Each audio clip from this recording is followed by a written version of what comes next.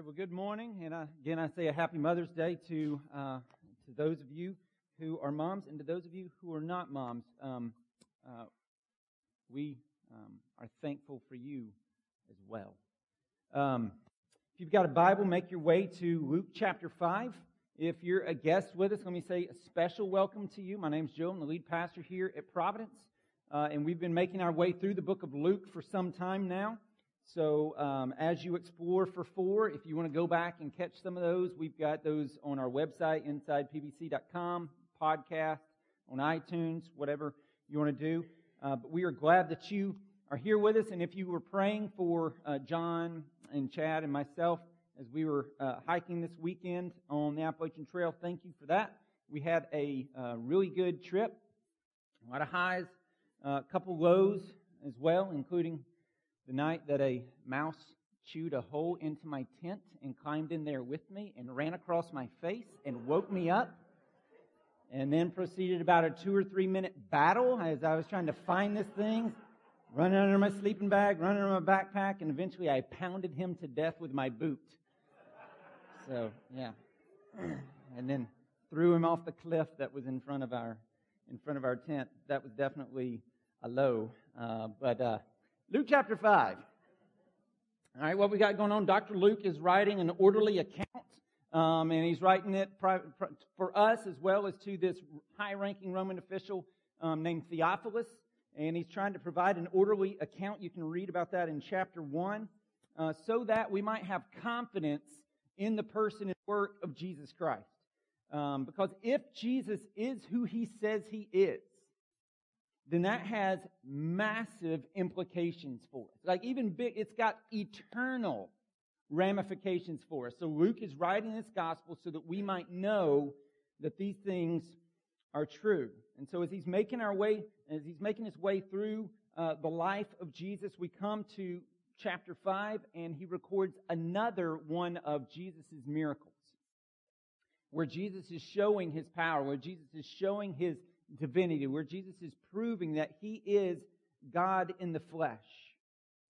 And as he does this miracle that Matt just read about with all of the fish, tons of fish, 2 boats that are sinking under the weight of fish, as he performs that miracle, he also, this section, calls his first disciples.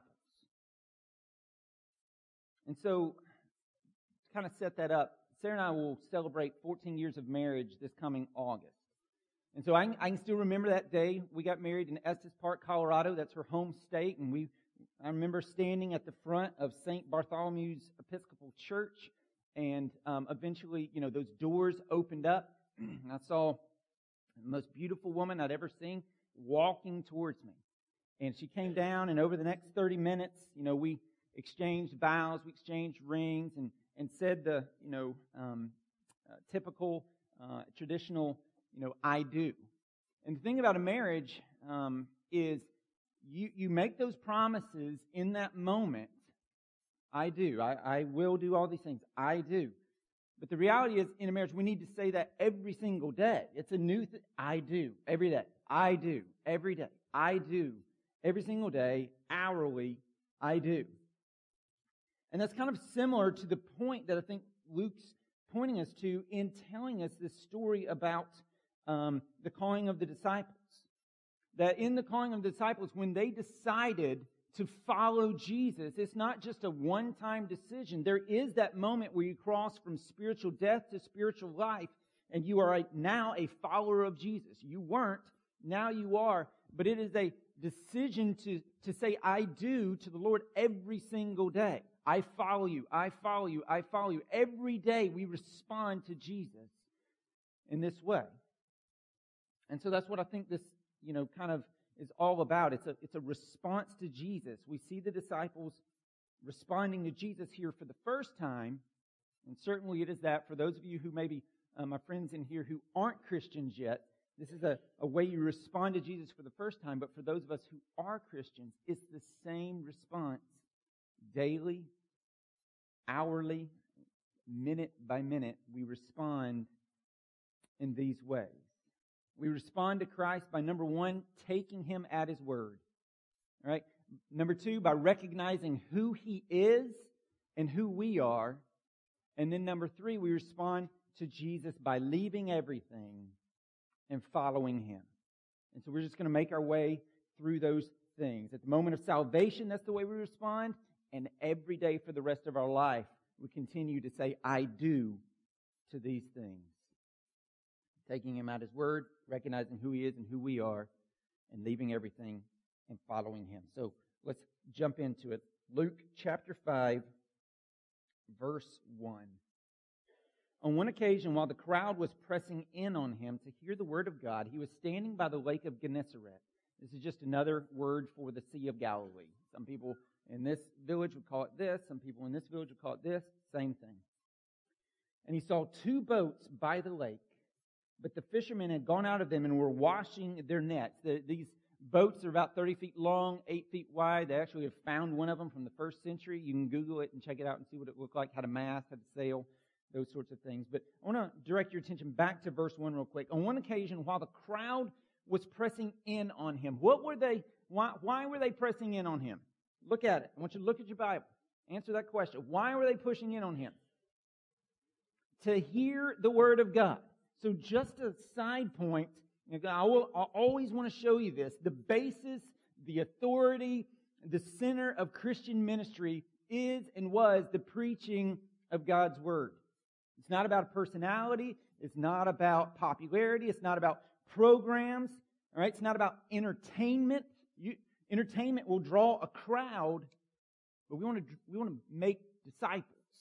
That's what we're called to do. So it's about the Word. And so for Christians, the most important part of your body is the ear.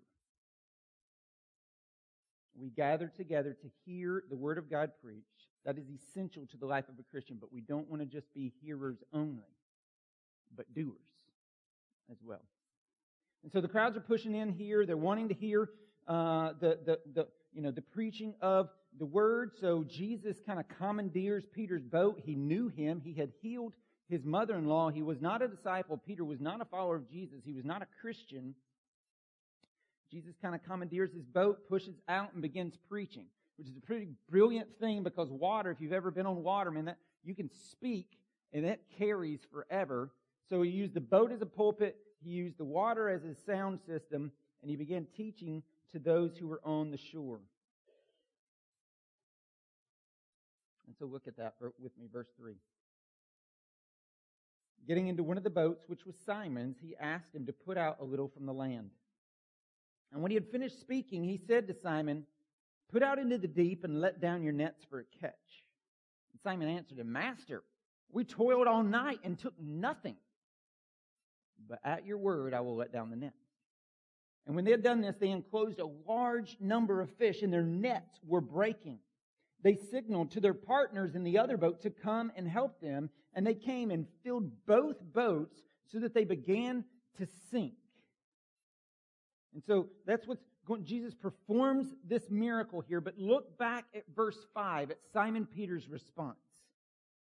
Verse 5, and Simon answered, "Master, we toiled all night, but at your word I will let down my nets." Like, despite his initial resistance and despite his skepticism, he took Jesus at his word and let down his nets. And this is a lesson for us. Like, God's word will come to us and it will say something that we do not like, something that we don't want to hear, something that we don't want to do, something that we don't even want to believe. But his commands are to lead us into joy. But sometimes they require some pain at first. Like even the Israelites getting to the promised land, they had to go through Egypt. And so take Jesus at his word. Even when I don't want to do this, I don't like this, take him at his word. He knows what he's doing. He knows what he's calling you to. Take him at his word. I mean, if you look at this here, think about this for a minute. Peter's the professional, right? Peter's the professional here. He is a professional fisherman, not Jesus. And so I remember going on a deep sea fishing trip several years ago, And it was great. Had a great time. We caught like everything they would allow. We had to start throwing, we caught a limit of snapper. Had to start throwing snapper back. Awesome time. Ton of fish. Great, great time. But I can imagine what if I had told the captain and the first mate, what if I begun talking to him saying, no, you don't know what you're doing. Let me tell you how to do this. Why don't you go over here? The fish are going to be over here. Why don't you do that? Right? He's the professional. I'm not. I can only imagine how he would respond if I started doing that. He had a salty little voice, so I can only imagine how he would respond to me. But no one likes to take job advice from someone in a different line of work. So Peter could have been like, I'm the fisherman. You're a carpenter. If we're dealing with building something or woodworking, then I would defer to you, but we're not. You're in my league. You're in my realm. I'm the professional here. I'm the skilled one. I have the knowledge here. But he didn't. He continued to listen. He despite his skepticism, despite his doubts, he listened to what Christ had to say and let it down.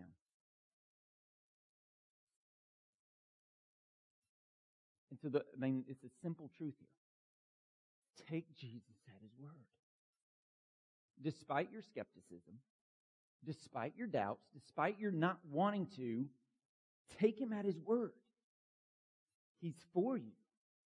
He wants to lead you. I'm not saying he's going to provide a miraculous spiritual catch for you. He could if he wants to, but take him at his word. It will go better. This whole idea, like some people will have this rationalization, well, the Bible, that's great and everything, and I know the Bible says this, but God just doesn't understand my circumstances. He just doesn't understand what I'm going through. He just doesn't understand, me. And above all, God wants me to be happy, so I'm going to go ahead and do it. That is Oprah Winfrey. That's not the Bible.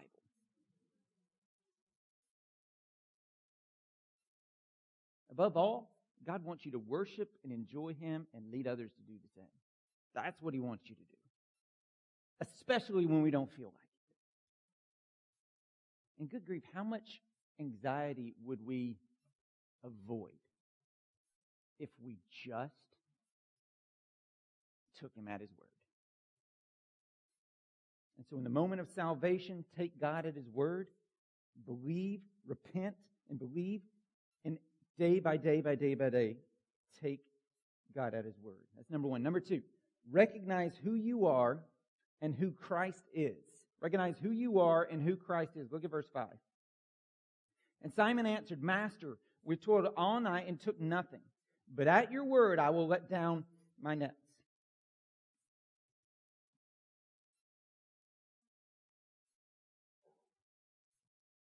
And when they had done this, they enclosed a large number of fish, and their nets were breaking.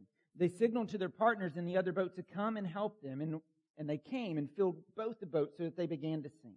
But when Simon Peter saw it, he fell down at Jesus' knees, saying, Depart from me, for I am a sinful man, O Lord. For he and all who were with him were astonished at the catch of fish that they had taken. And so also were James and John, sons of Zebedee, who were partners with Simon. And so in this moment, Peter was converted, right? Right here is where Peter was converted. He saw who he truly was, and he saw who Jesus truly was. He saw that he was a sinner. I am a sinful man, and you are Lord. So he calls him Lord. He calls himself a sinful man. This wasn't the first time that Peter had met Jesus, but it was the first time that he had truly seen him for who he was, and truly seen himself for who he was. And this is the response that he had. And this is the response that happens for us when we recognize who we truly are and who God truly is. It's the response, it happened to Isaiah. You look at chapter 6, verse 5, Isaiah says, Woe is me, for I am lost, for I am a man of unclean lips and dwell in the midst of a people of unclean lips. It happened to Job. Job says, I'd heard of you by the hearing of the ear, but now my eyes see you. Therefore I despise myself and repent in dust and ashes. It happened to the Apostle John, who's mentioned here in verse 10. In the book of Revelation, when he writes it, he says, when I saw him, I fell at his feet as though dead. But then that verse goes on to say, but he laid his right hand on me, saying, fear not. I am the first and the last and the living one. I died, and behold, I am alive forevermore, and I have the keys of death and Hades. And so the point of all this is this. Writhing in agony over one's sin is a prelude to the grace of forgiveness. It is a prelude. The writhe, like feeling the weight of sin and hating it and feeling, despising of yourself and of what you've done and of your sin and woe is me and falling at your feet and Peter here understanding the sinfulness of himself. This is a prelude to the grace of forgiveness. Like in order to be saved, you've got to realize that you need to be saved, that you are a sinner and that you are hopeless in and of yourself. And when you recognize, just like close your eyes for just a minute. I know it's a dangerous thing to do in church because some of you may not open them back up, but close your eyes for just a minute and just think about the holiness and the splendor and the glory and the dominion and the sovereignty of the Lord God Almighty, who calls out stars by their name.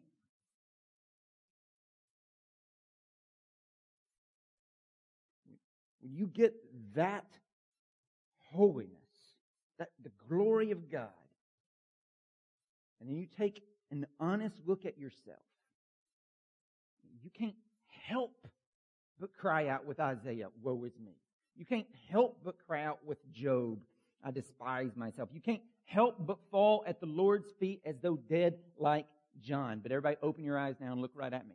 But we don't stay there. We don't stay in despair because Jesus says to us, fear not. I'm the first and the last and the living one. I died and behold, I'm alive forevermore. I have the keys of death and Hades.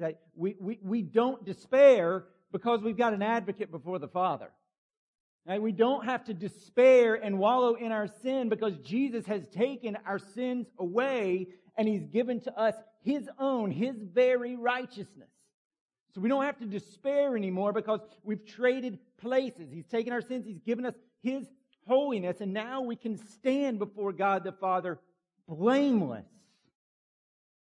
Not because of anything we've done, but because of what Christ has done for us. His perfect life in the place of our imperfect one. His undeserved death in the place of as a substitute for our deserved death, and His glorious resurrection as a guarantee and a foretaste of our future resurrection. This is the Christian hope. Like our sin drives us to despair, but our Savior lifts us to rejoicing. And so Jesus says to Simon here at the end of verse 10, and Jesus said to Simon, do not be afraid. From now on, you will be catching men. And Jesus is saying to him, don't worry, son. Your sin does not disqualify you from my grace, from my mercy, from my love. That's the reason I came, to give it. And then here's where this crazy thing happens when we are recognizing who Jesus is and who we are, that He's holy and that we're sinful. But again, He takes our sin, He gives us His righteousness and adopts us into His family. So who you are now, Christian, those of you who've repented and believed the gospel, who you are now, you're a daughter or a son of the King. That's who you are. You've been saved. You've been adopted. And so I am Joseph Stegall, child of God. Not Joseph Stegall, pastor of Providence. That's not my identity. I am not Joseph Stegall, middle-class, southern, suburban American. I'm not Joseph Stegall, 1995 Toyota T100. I'm not Joseph Stegall, former track guy, now a hiker guy. I'm not Joseph Stegall, who was once one person Monday through Saturday and somebody else on Sunday. That's not who I am anymore. Who I am is simply His. That's my identity. And if you're in Christ, that's your identity. Not what you do, not the labels people throw on you. None of you are Christ. That's your identity. That's who you are.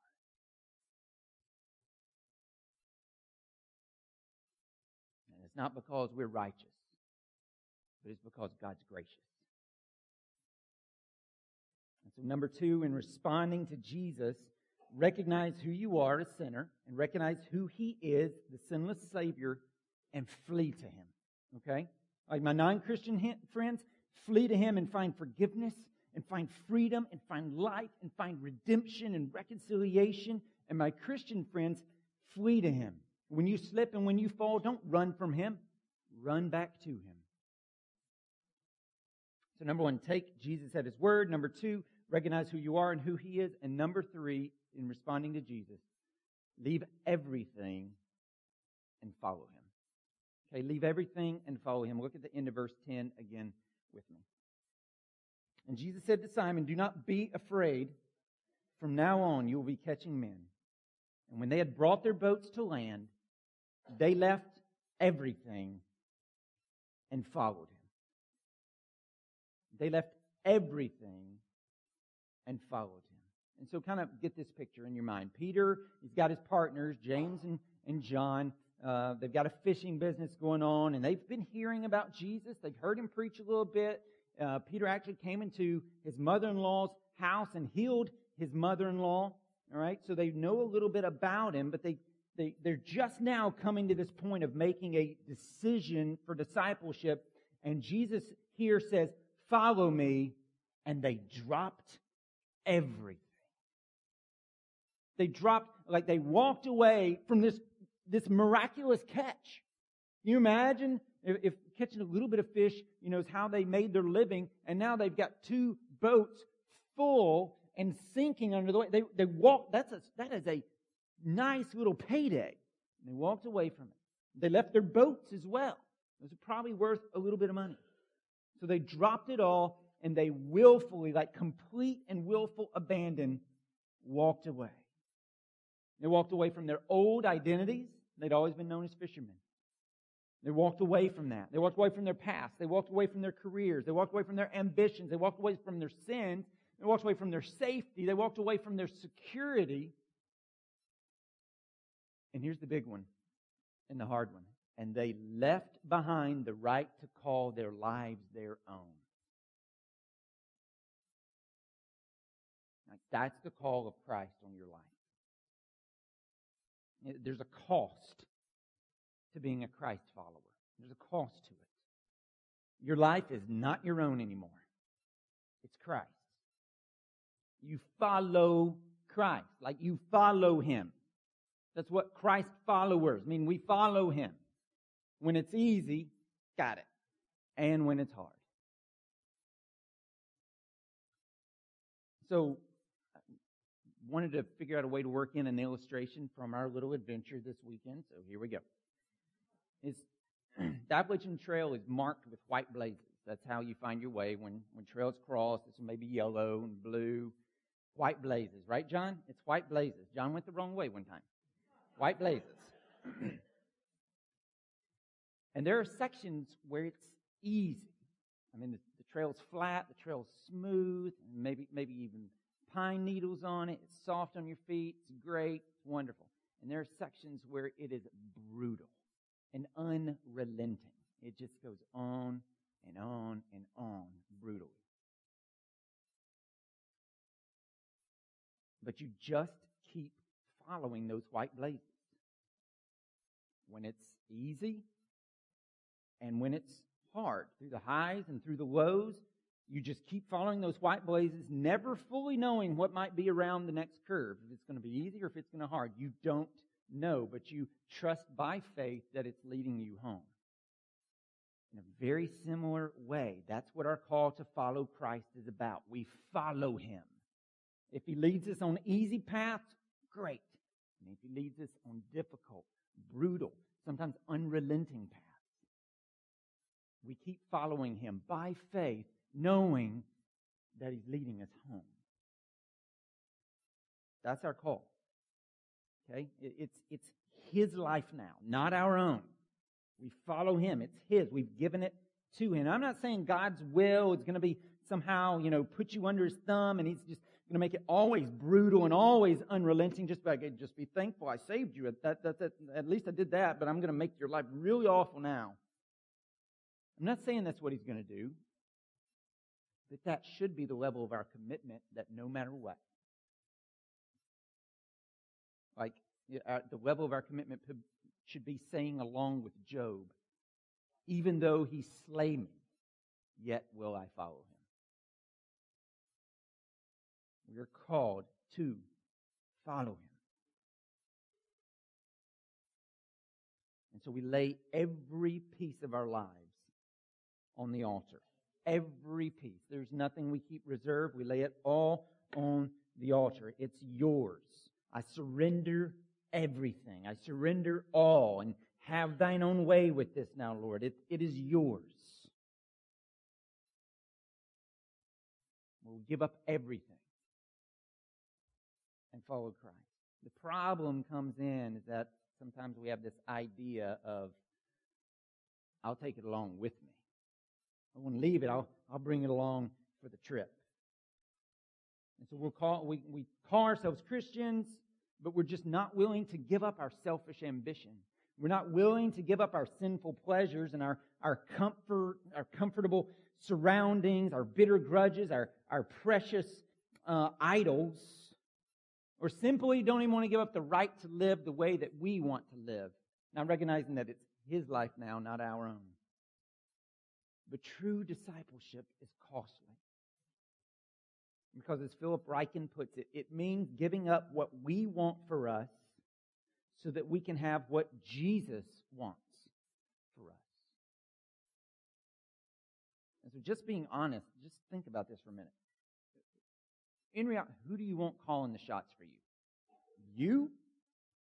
How's that gone? Or Christ? Right?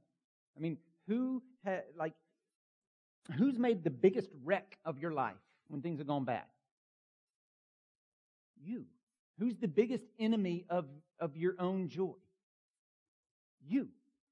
Me. For me. And so just practically, if we can separate in the moment, yes, I want all this, but if we could get up and be objective for a minute, of course I want to go the Christ direction, not my direction. I'll make a wreck. He'll lead me in paths of righteousness for His name's sake. We're called to follow Christ. And that involves every aspect of our lives. Every single one. There's not a piece of the pie we can cut off and keep. It's our relationships. We follow Christ in our job, in our honesty, what we do behind closed doors when no one's looking. We follow Christ. It's how we view our money. It's how we steward our money. It's how we give our money. That's all part of following Christ. It's what do we think about? What do we daydream about? What consumes our thought? I mean, on and on and on and on we could go. It is everything, every aspect of our life. But one in particular that Luke calls out for us here is fishing for men. So look at the end of verse 10 again.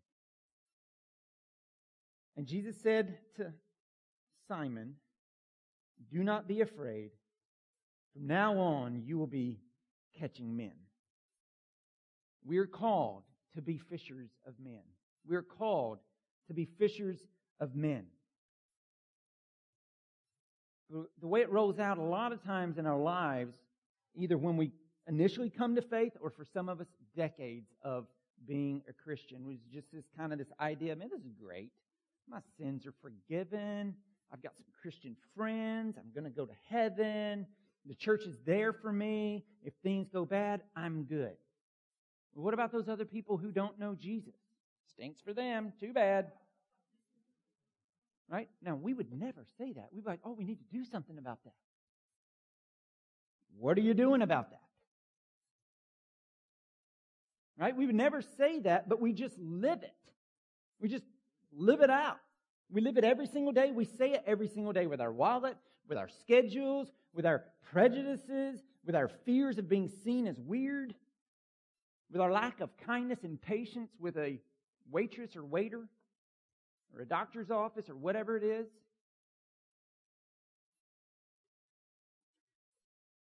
We can't fully follow Christ if we're not being fishers of men. Now, fishing, there's lots of ways to do it, right? You can troll, you can get a jig. I don't even know all this stuff. I used to just wrap line around and flip it out in front of the brim with a worm on it. Got it. There's tons of ways you can fish, and it's the same in the Christian life. Fishing includes supporting the church and the mission of the church locally and globally.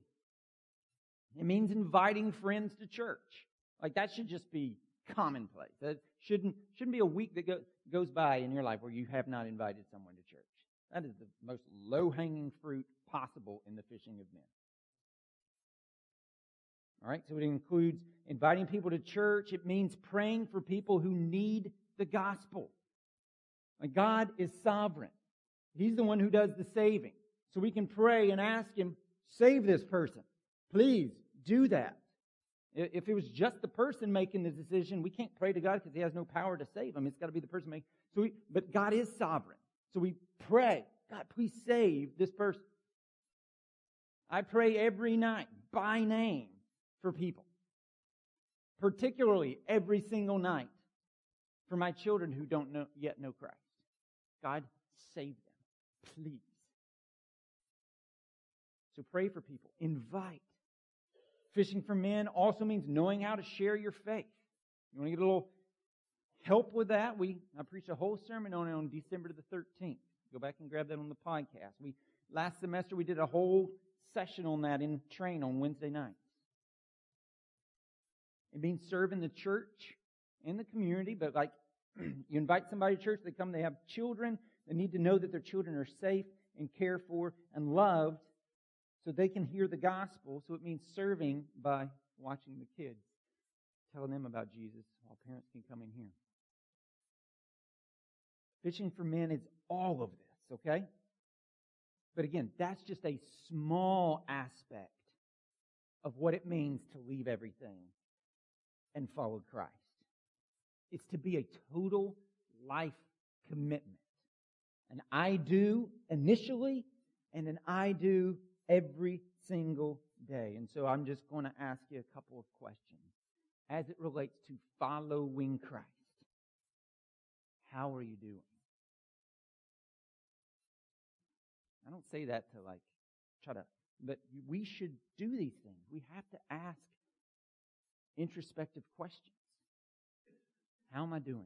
How's it going for me as I seek to follow Christ? Has my vision gotten diverted? Have I let minor things take the place of the main thing? Are you following Christ, or are you trying to lead Christ? You come with me, Christ. We're going over here. I still want your salvation, but I want my sin over here too. Who's on the throne of your life? Christ? Or some idol? Or some ambition? Or some person? Your work? Or some goal? As humans, we will make extreme sacrifices to accomplish things that we really, really, really want. Extreme. What are you sacrificing to pursue Christ? There's a cost to it. They left everything. What is it that you need to leave behind to follow Christ?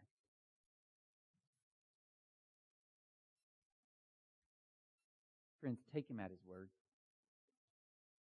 Recognize who you are and who He is, and if you're in Christ, how He's adopted you and He's come after you and how He loves you.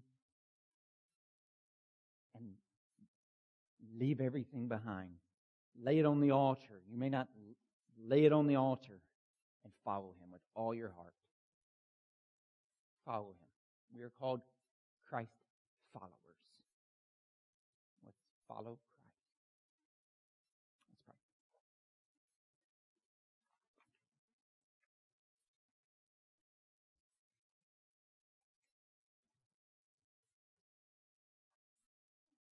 Father, we thank you for your grace and your mercy. Sometimes sin can drive us to despair. It can drive us to despising of ourselves, and we can get into a sinful place where, like Peter, we call out, "Depart from me," but that's opposite. We need to recognize our sinfulness, but we don't ask you to flee. We flee to you. We sang. We come empty to be filled. We come broken to be mended. We come wounded to be healed. And we're welcomed with open arms. Help us rejoice in that. And out of the overflow of our heart, follow you. Understanding the grace and the goodness of a call to follow you. And understanding the cost.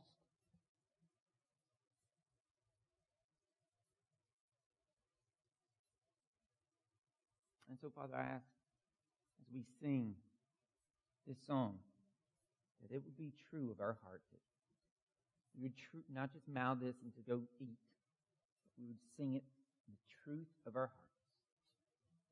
For people who are believers in this room, I pray it would be true that they would just surrender completely all the more. Those who have not come to a place of salvation, I pray that they would surrender to your call, repent and believe the gospel, and find freedom and hope, and even rest for their souls, even as we work for your glory and the good of those around us.